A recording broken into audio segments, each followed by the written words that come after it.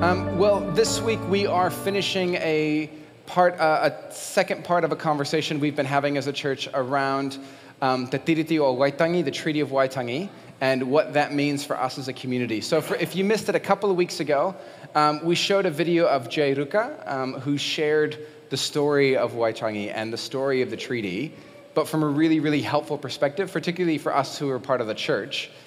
It was really cool, eh? Did anyone learn something new in that conversation? It's really good, eh? And I know that a few of us have went and purchased his book, Huia Come Home.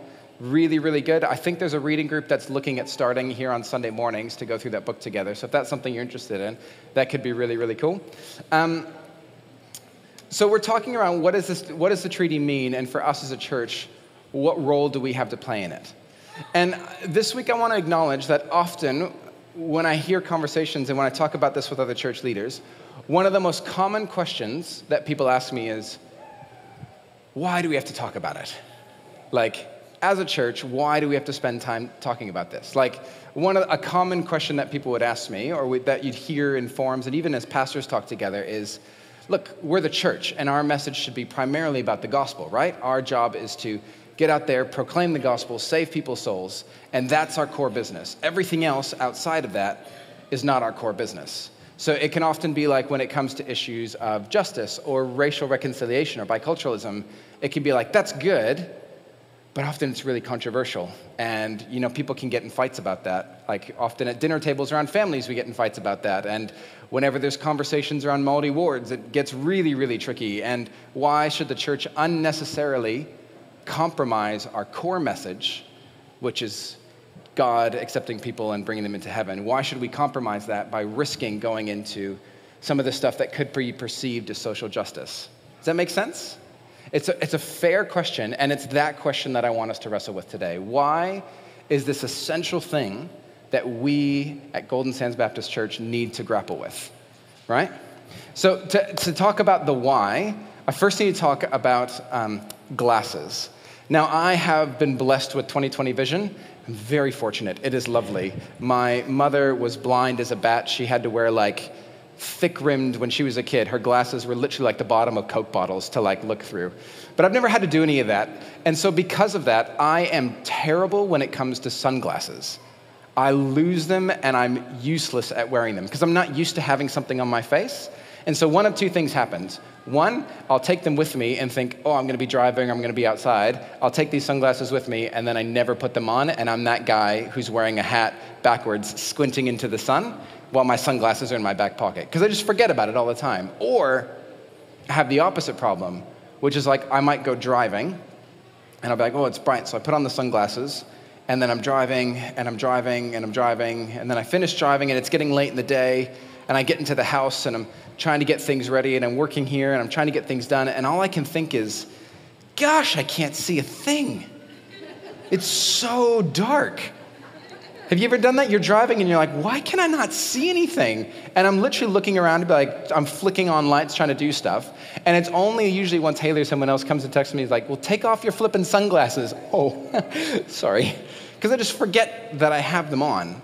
I'm just used to it, and that's the way that I see. And today, it's a really helpful metaphor because when we talk about a journey around biculturalism or Te Tiriti o Waitangi or any of those conversations, there's a moment where we need to recognize that each and every one of us wears glasses. Each and every one of us carries cultural glasses that we just cannot take off because we are just so used to seeing the world this way. And these glasses stay on, and it's the way that we see the world. And the challenge is that we all think we see the same thing, but we definitely don't all see the same thing. Did you as a kid ever have that debate, which is, look, I see this color, and I call it brown. You see this color, and you call it brown, but what if the brown that you see is actually red, but because of school, they've taught us that it's brown, so we all use the same language? Has anyone ever had that debate as a kid?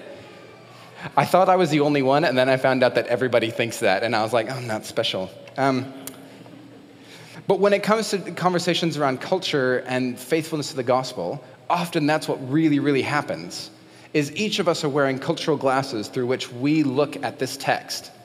And we can both look at this text the same way, and peoples of two different cultures can see radically different things.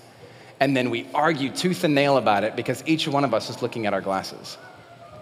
There's a great example of this that came through with a guy named Mark Powell. He did some research in a really, really fascinating way, looking at how we look at Scripture through different cultural lenses. And I've shared the story with a few of you, but it's really, really helpful. He told people, he was talking with seminary students in America, so people training for ministry, and he was reading them the story of the prodigal son. And then once he read them the story of the prodigal son, he then wanted them to retell the story of the prodigal son to one another. And it was really straightforward. So he'd get up and he'd read it. He'd be like, there was a man, Jesus said, there was a man who had 2 sons. The younger one said to his father, "Father, give me my share of the estate." So he divided his property between them. Not long after that, the younger son got together all that he had and set off for a distant country, and there he squandered his wealth in wild living. After he'd spent everything that he had, there was a severe famine in that whole country, and he began to be in need. So he went and he hired himself out to a citizen of that country, who sent him to the field to feed pigs. He longed to fill his stomach with the pods that the pigs were eating, but no one gave him anything. When he came to his senses, he said, "How many of my father's hired servants have food to spare? And here I am starving to death. I will set out and go back to my father and say to him, 'Father, I have sinned against heaven and against you. I'm no longer worthy to be called your son. Make me like one of your hired servants.' So he got up and went to his father. But while he was still a long way off, his father saw him and was filled with compassion for him. He ran to his son, he threw his arms around him, and he kissed him." And it goes on. So Mark Powell got the American students to retell that story to one another. And the way that they told that story went something that a lot of us are familiar with. They said, well, there's a father, he had 2 sons, and one of the sons wanted to go off on his own, so he took his inheritance and he went off to a foreign land, and he wasted his money on wild living and booze and beer and all that stuff. He wasted his money. Oh, I love kids. And once he'd wasted all of that, he realized, I have nothing left. So then he was working, couldn't get any food, and he thought, I need to go back to the Father and give my life back to him. One thing that was fascinating for Mark when he told this story is that as he went through it, out of 100 students who told the story, not a single one mentioned that there was a famine in the text. Did you pick up on that? In that text, after he spent his stuff on wild living, it says, on wild living, after he'd spent everything he had, there was a severe famine in that whole country, and he began to be in need. 6 out of 100 students remembered the fact of the famine. He then went to Russia and worked with another student, of a group about 50 Russian students there. And he had Russian students do the exact same thing. He read the story to them, and then he had them retell the story to one another. Of the 50, 42 Russians all noted the famine. 6 Americans, 42 Russians, seeing Scripture, but seeing it completely differently. When Americans would tell the moral of the story, the challenge was that the son went out, took his inheritance, and he wasted it. He squandered it on immoral living, and he wasted his potential. And only once he recognized the wasteful things that he'd done, then he went back to the Father and was reconciled. The Russians told that story completely differently. For the Russians, the biggest problem was that he took his inheritance away from his family, that he separated himself from his community of origin. It was effectively saying, I care about my things more than my relationships. And then when famine hit, they realized that things are not sufficient. It's relationship that sustains us with one another. And so the great sin for the Americans was that he was wasteful with his money. The great sin for the Russians was that he desired to be utterly self-sufficient to himself.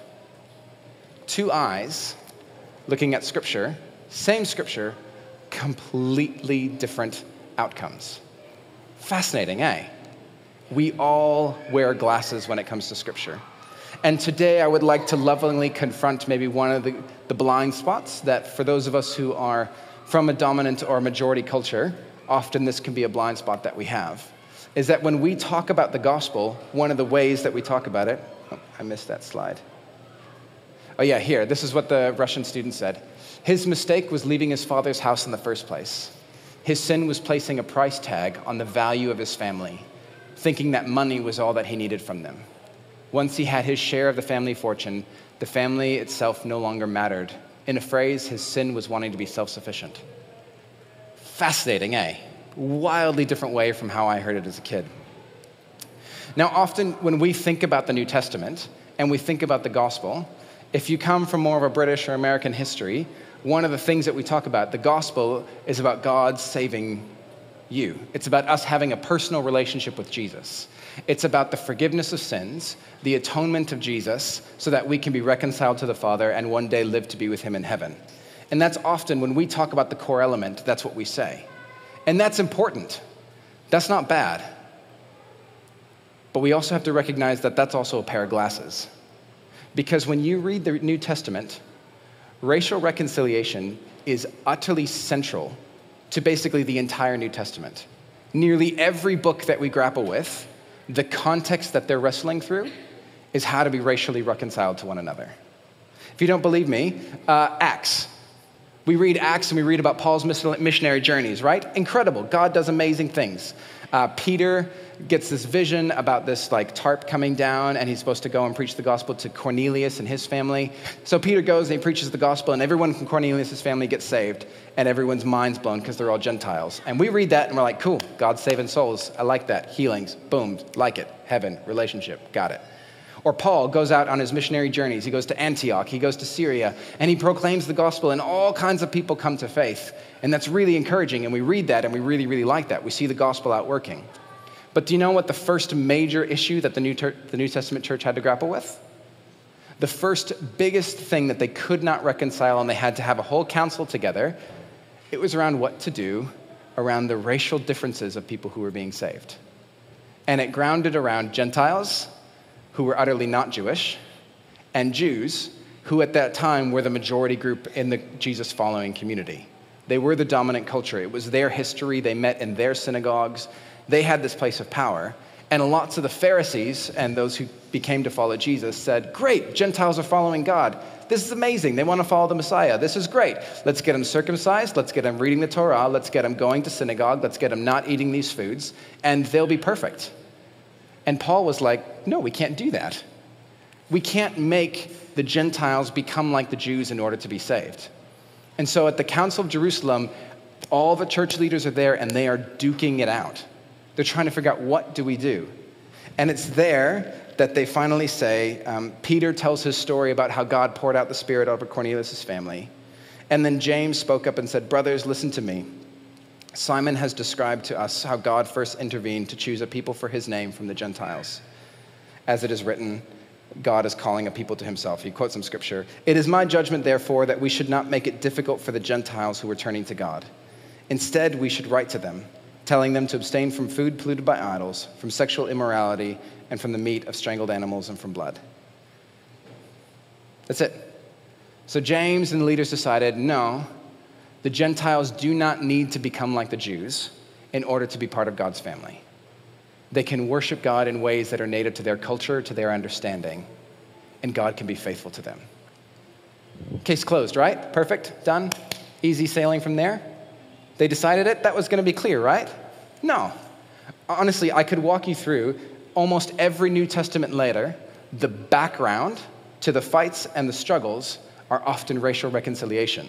I mean, scriptures that we know and love. Romans, for all have sinned and fallen short of the glory of God, and all are justified freely by his grace through the redemption that came by Christ Jesus. God presented Christ as a sacrifice of atonement through shedding of his blood to be received by faith. Oh, what a gospel passage, right?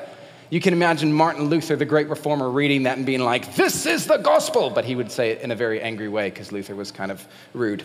And we get excited about that. Look at that. See clearly, that's the core message of the gospel. That's it. God reconciling people, personal relationship with Jesus. But do you know what the verse right before that is? There is no difference between Jew and Gentile, for all have sinned and fallen short of the glory of God. What Romans is, often when we look at Romans, we think this is Paul's great theological letter where he lays down the theology of salvation and atonement. And it's true, he does do that. But if you follow the path of Romans, the first thing that he says in Romans chapter 1 is he said, hey, the Gentiles, y'all are messed up. You're real messed up. You do all kinds of crazy things, and you're deserving of God's judgment because you're messed up. And all the Jews are feeling real good about themselves. And then in chapter 2, he turns and looks at all the Jews and say, hey, Jews, y'all are messed up. You think you got the circumcision, you think you have the culture, and the culture's going to save you, but it's not. Clearly, you're still rotting from the inside. And then he says, there is neither Jew nor Gentile, for all have sinned and fallen short of the glory of God. Paul then spends the rest of Romans building a theology of reconciliation so that Jew and Gentile can learn to live and worship together in a new community. Fascinating, right? But our glasses don't often let us see that. Another passage, Galatians. Oh, Galatians. It is for freedom that Christ has set us free. Stand firm then, and do not let yourselves be burdened again by the yoke of slavery. What a great gospel text again. The slavery of sin, how we're bound to our addictions, but it is for freedom that Christ has set us free. So if we accept Jesus Christ as our Lord and Savior, there we might be free in order to live the life that God has planned for us. We can have that personal relationship with God. That's great. Do you know the verse right after that? Right after that. It is for freedom that Christ has set us free. Stand firm then, and do not let yourselves be burdened again by the yoke of slavery. What's the yoke of slavery? Mark my words. I, Paul, tell you that if you let yourselves be circumcised, Christ will be of no value to you at all. Again, I declare to every man who lets himself be circumcised that he's obligated to obey the whole law. Paul's writing to the Galatian community that was predominantly Gentile, and a community of faith had started there, and it was going great. And then at some point, some very culturally Jewish Christians came along and started telling them that if you really want to follow Jesus, you must now start following all the laws of the Torah. You must engage in the circumcision. You must do these things. And once you do those things, then you'll be reconciled by God. And Paul is furious about it because he says, no, for us to be part of God's family, we do not need to fit into the dominant majority culture. That's just categorically not how it works. And if we have to change ourselves to fit the dominant majority culture, then it is not Christ who saves us, it is our works. And if it's our works, then it is death. This is a racial text. But we don't often see it that way, do we? Finally, another one, Ephesians. For it is by grace that you have been saved through faith. And this is not from yourselves, it is the gift of God, not by works so that no one can boast. For we are God's handiwork, created in Christ Jesus to do good works, which God prepared in advance for us to do so. Again, what a great salvation text. I have heard that text preached with a call to repentance, a call to follow God, to give your life to Jesus as your Lord and Savior. And that's great. That's not bad. But do you know the verses that immediately follow on from that? You might be sensing a trend. The verses right after, it's a bit small, but I want to read it because it's important. Right after that, saved through faith, therefore, remember that formerly you who were Gentiles by birth and are called uncircumcised by those who call themselves the circumcision, so Jews and Gentiles, remember that at that time you were separate from Christ, excluded from citizenship in Israel, foreigners to the covenants of the promise, without hope and without God in the world.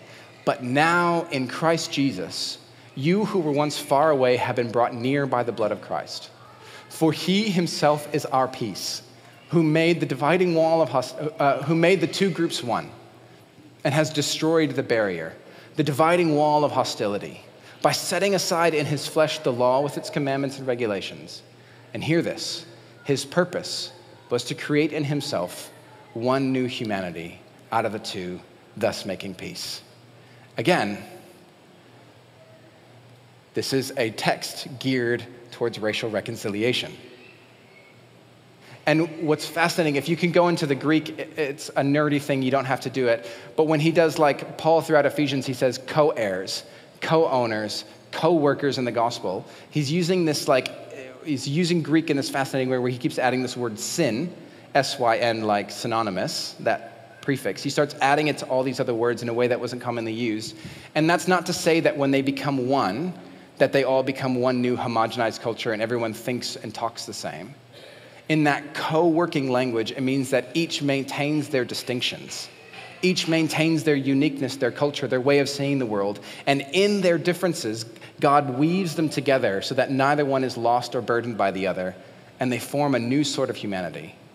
This isn't assimilation. This is something completely unique in the gospel of Jesus Christ. We often don't see it. If I had the time, I could take you through nearly every book of the New Testament. And I mean, Timothy, he talks about it. James talks about it. Revelation, when we did Revelation at the church, do you remember that amazing passage where they see the 144,000 carrying all the Jewish emblems and the palm fronds? It's a very Jewish nationalistic vision. And then when John hears of that community, he turns and he looks and he sees a multitude of every tribe, tongue, nation, and language. A new humanity born out of God's kingdom that reflects this great diversity that God has put into the world. Nearly every text and book in the New Testament wrestles with the question of how do races and ethnicities become reconciled together in the gospel. It was the predominant question for the early church. And so when we ask that question, why today are we taking time to talk about the bicultural journey as a community? Why are we looking at the Treaty of Waitangi? Why are we engaging in some of these discussions? Yes, they can be controversial. Yes, they can be hard. Yeah, you can feel stink sometimes coming out of the end of it. But why is it worth the effort? Because it's about being faithful to the gospel of Jesus. And as a church, that's all I want us to be. I want us to be faithful to what God has called us to. And if this mattered so deeply to Peter, if it mattered so deeply to Paul, if it mattered so deeply to James and to John and to the early church leaders, then church, it should matter deeply to us. It's about faithfulness to the gospel.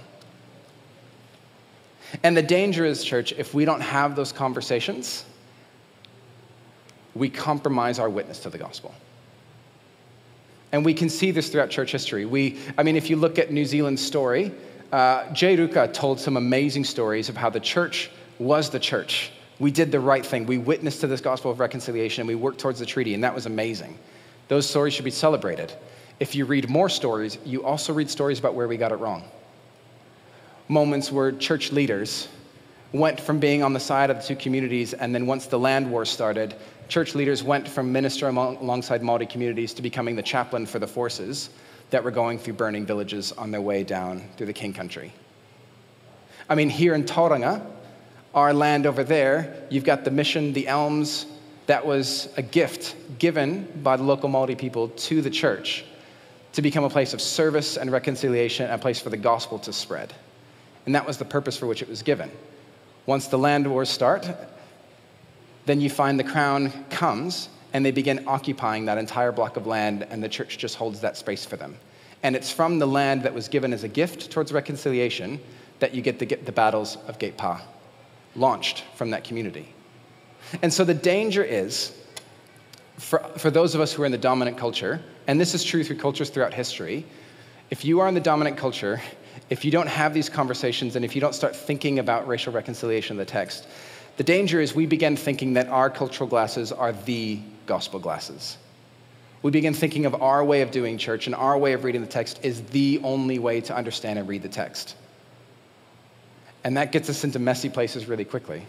That gets us into places where we start, that would be the stories of missionaries who were telling Māori people to burn all of their carvings because through their cultural glasses, they saw demonic carvings, not understanding that this is history. This is ancestry, this is story. And we can get it wrong. And the danger is we begin pushing people away from the gospel because we're calling them to our cultural understanding of it rather than faithfulness to Jesus. Does that make sense? And we have to be aware of that. If we do not do the work to become aware of our glasses, because we live in the dominant space, we have more power and we can easily end up forcing everyone to become like us. So the first step for us is often recognizing as a church that all of this, the way that you're seated, the way that I'm talking, the screens, the lights, this is a cultural expression of Christianity. That's not bad. It's fine. But this isn't the only expression of Christianity. Any of you who have spent time overseas with different kind of church communities will recognize that it can be wildly different. I grew up in a Pentecostal church in Mexico City. In Mexico City, for the Pentecostal church, you'll have singing for an easy hour and 20 minutes. Easily an hour and 20 minutes. And then the pastor will easily speak for an hour, and then you'll have another 30 minutes of singing on top of that. And that doesn't include the testimony time in the middle where it's an open mic night and anyone can say anything they want, and that can go on for 40 minutes. So when we went to church as a kid, that was like the day. That was the day. Or in a Pentecostal community, at the end of every sermon, you had to have an altar call. If you did not have an altar call, then the church would get furious with you because they're like, we came to do business with God, and now we can't do anything. You just close the door, now I'm meant to go home? They would tell a pastor off if there wasn't a space for a response altar call. Now, for those of us, we'd feel wildly uncomfortable with that. Like if I'm like, all right, guys, come on, give your lives to Jesus, come forward, we're going to lay hands. 3/4 of us would be like, oh no, no way, nope, I'm out, going to another church, more comfortable there. What we have is a cultural expression, and that's not bad. We don't have to feel guilty for that, but we do need to recognize that it is a cultural expression. So on the one hand, we can hurt others if we're not aware of it. But here's the thing, and this is really, really important. For us to be faithful to the gospel, if we don't start having these conversations, if we don't start looking at racial reconciliation in the text, not only could we harm others, we ourselves will miss out on the fullness of the gospel. We in our church will miss out on what God really wants to do in us and in our lives. There was a moment about a year and a few months ago, we were doing a series on Revelation. And Lord Almighty, that was weird.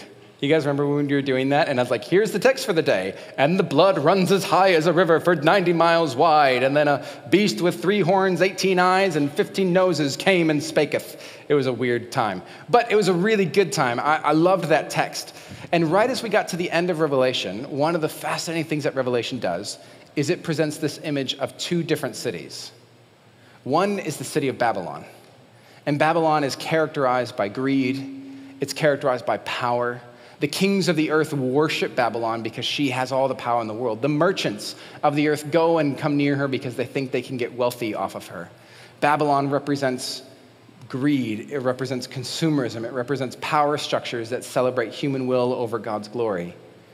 And the whole world falls in love with Babylon. Everybody loves her. She's beautiful.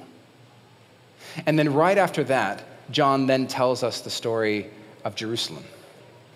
And Jerusalem is categorically different from Babylon. Where Babylon was focused on wealth and greed, in Jerusalem, generosity was the key principle. In Babylon, power was the most significant currency. In Jerusalem, it's characterized by the Lamb who gives his life as a sacrifice to others. And we present these 2 different worlds, 2 different kingdoms. And when we came to the end of Revelation, and we talked about it for a while, I did one of the few altar call things that we do at the church. And I said to us, church, we here at Golden Sands Baptist, as we finish this text, God is offering us a choice of what kind of church we would like to be. And many of you here were there for that. We can be a church that sets up very comfortably in Babylon. And we could do a really good job. We could have all the programs. I could have all the catchy sermon series that's just edgy enough to make us feel special, but not really edgy to make us actually change or do anything different. We could have great kids programs that has your kids have a lot of fun on Fridays. We could build a great building that is beautiful and lots of people come to and say, wow, aren't these guys great? We could do that really, really easily. And God would still be faithful to us because he's faithful no matter what, if we decided to be a church in Babylon. I said, or we can choose to take a courageous path that we don't yet understand. We can choose to forsake the empire of Babylon, our comforts, our security, the things that we know and we love, and we can choose to follow Jesus out of Babylon through exile, through suffering, through pain, through martyrdom, and through exile we can discover this new Jerusalem, a different way of being church, a different sort of community that's not bound by the same culture of our times. But to do that would be hard, it'd be difficult, and it'd be painful. And on that day, I asked us to stand if you wanted to be a part of that church community, and we stood. And when I go back to it, I think it's one of the most significant moments of our church life. It felt like we made a covenant there to seek a different sort of way of being. Well, church, let me tell you something. If we want to find our way out of Babylon, we need help from those who have already left it or know what it's like to be underneath the thumb of an empire. Our cultural glasses mean that we are always biased towards Babylon. We like power, we like security, we like wealth. And the strongholds that we face, that I've talked about often in this church, the challenges that our community and our culture faces, strongholds around individualism, loneliness, greed, about how we're working so hard to have more and more and more, but we are finding ourselves less and less emotionally satisfied, which leads to skyrocketing mental health issues and isolated relationships where more and more people are living alone. We talked about those issues. Church, if we want help breaking out of those, we might need to engage in relationship with people who don't have those same strongholds. And when we're talking about a bicultural journey, Māori do not have the same way of viewing the world that we do. They don't see things in individualistic terms, they see things in community. They read scripture differently, and Māori have had to struggle in their existence here in Aotearoa to learn how to follow Jesus faithfully in the midst of empire. In the midst of the British Empire and how that works, they have needed to find creative ways to find a new sort of kingdom to witness to a different sort of gospel. If we want to be faithful to the gospel, then might we not need to be in relationship with those who know the paths before us? Those who can help call us out when our glasses are on? Who can say to us, that's fine, but you're looking at that through the lens of Babylon. Can I invite you to look at it a different way? Church, if we want to be faithful to the gospel, I don't think we can be faithful unless we engage in relationship with Māori and the stories of the land and their form of spirituality and their form of following Jesus. We need it to be faithful as well. So what does that leave us to here? I could give you a checklist of things to go and do. In fact, I think that would make a lot of us comfortable. Like, for us to be bicultural, what I want you to do is sign up for a Te Reo course, read these books, go do that thing, we'll do one marae trip, and there, we've done our bicultural journey. Tick, we've achieved it. But that's just not how it works. To engage in that journey is not a destination that we reach. It's a process by which we move towards. Fundamentally, it's about relationship. We need to be in relationship with the people of the land and the stories of the land. We need to let their stories affect our reading of the gospel. We need to let their stories help our understanding of this building and the story of our building and what it's meant to serve. We need to let their stories shape our understanding of what it means to be community and life together. It's in relationship, as Paul talked about, co-workers, co-heirs, coming together, being woven together, not through assimilation, not through everybody becoming like one another, but through relationship. I think God will birth something significant, both in us and in the country. And I'm convinced one of the biggest moves of God's that God is doing across Aotearoa is the rise in native Māori forms of Christianity. Their way of looking and seeing the world, coming together with the dominant culture, helps us to become a prophetic witness to the other nations of the world of what a different kingdom could be like. And if the gospel is a gospel of reconciliation, then we need to be reconciled before we can proclaim it. So I don't really have a checklist of these 6 things that we need to do. Do these 12 things. I also don't have it in an individualized thing like you as an individual go home and do these 4 things. I don't know if it works that way.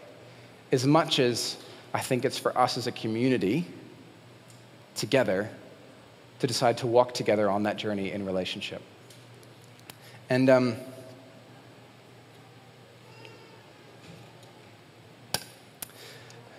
I hope this is okay. I want to recognize a key way that I think God is going to do that. Back in October, Papamoa Baptist, which is our next door neighbor church, closed its doors. They kind of closed up that community and they finished up in that space. And it was really sad for all of us. No one wants to see a church close. No one wants to see a community end in that way. But in those 3 months, God has done something really significant in our neighborhood that I want us to be aware of and ready to go on. God has been forming a new faith community out of Papamoa Baptist. God has been forming a faith community of predominantly Māori leaders, men and women, who have been faithfully serving Jesus in this land long before our churches arrived. And there's a new church plant that is going to be starting there in May, a Baptist church with Māori leadership seeking to be the church in a Māori way.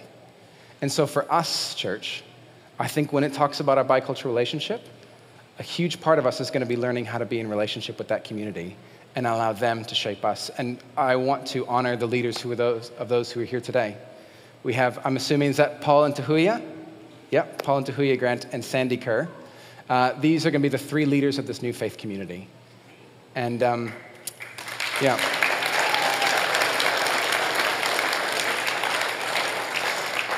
Today, in this community, as we have this conversation, I want to recognize the leadership that God has put on your life.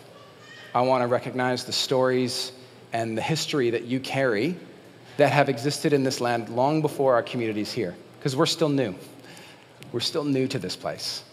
And I want to recognize that God is doing something unique in your community. And here at Golden Sands Baptist, we long to celebrate and walk with you as faithfully as we can.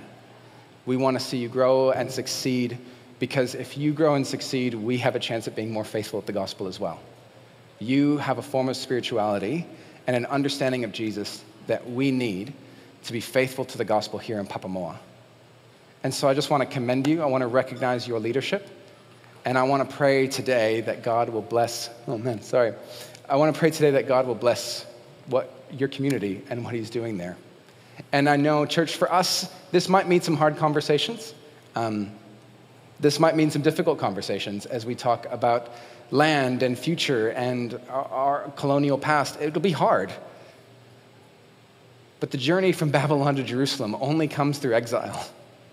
It's only through pain and leaving our comfort that we discover a whole new way of living. It's only through death that Christ brings resurrection. And so I want to commit to, as best as we can, to walk with you guys as you faithfully lead in that space and in that community.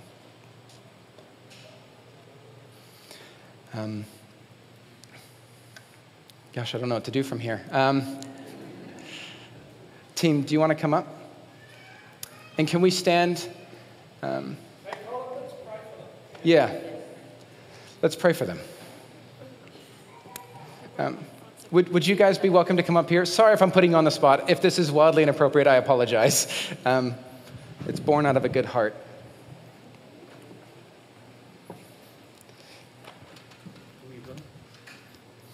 Amen. Beautiful. Kia ora.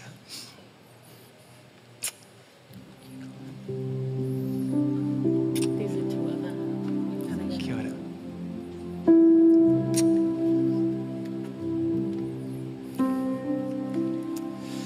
Come on over here.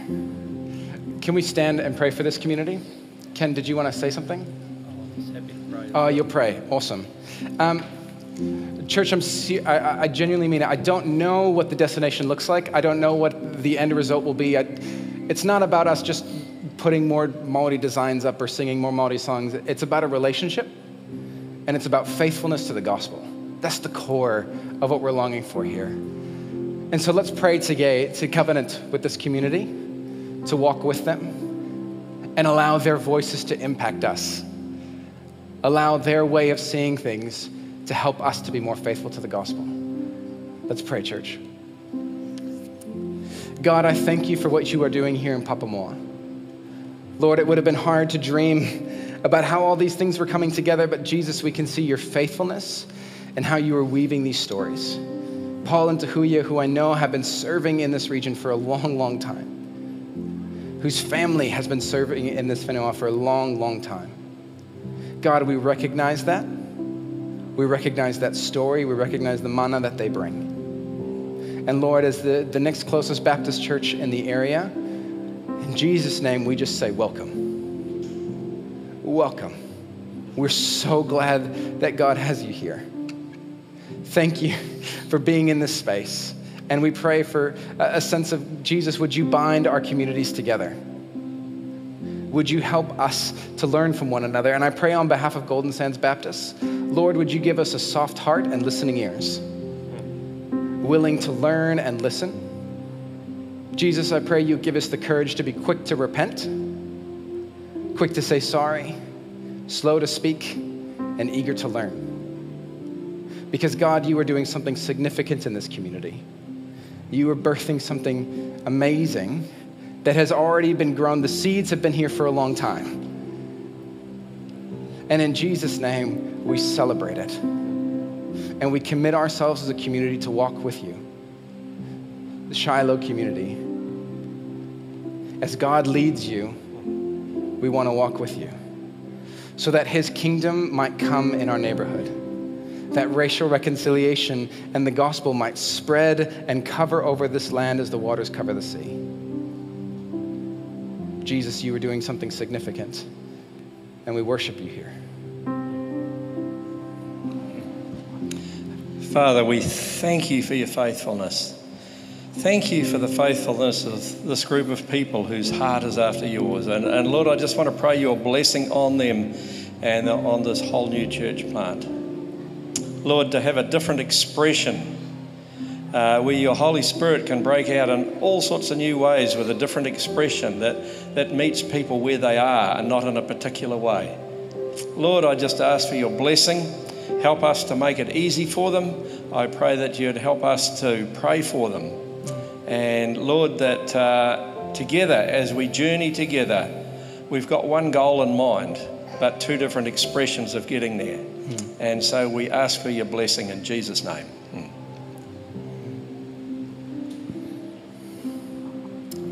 Amen. Did you guys want to? You don't have to say anything. If you want to, you're welcome to. Well, kia ora everybody. My name is Paul. This is my wife Tahuia, and this is Sandy. And we're very honoured to be here. And like Pastor Colin already said, we'd really love to be one. You know, I know that's been the intention right from the start, to be one. And I know Colin at some stage would invite me to give my testimony here, I'm sure. And I'd love to. In short, the Lord has brought this together in the space of maybe 2 or 3 months. And that's how my Lord Jesus works. And so we're very excited to be here. And you'll hear again from me, I'm sure. So, and I just want to honour Pastor Colin. His sermon was just beautiful. It was lovely how he brought everything together, and so precise and so gifted. And I really honour you, Colin. That was beautiful. And I know Brother Ken, he knows my parents, and he's seen me right from a young fella growing up in Te Puke Baptist Church. So that's how long I've been in the Baptist movement, and it's great to be back. Amen. And thank you, everybody. Amen. Amen.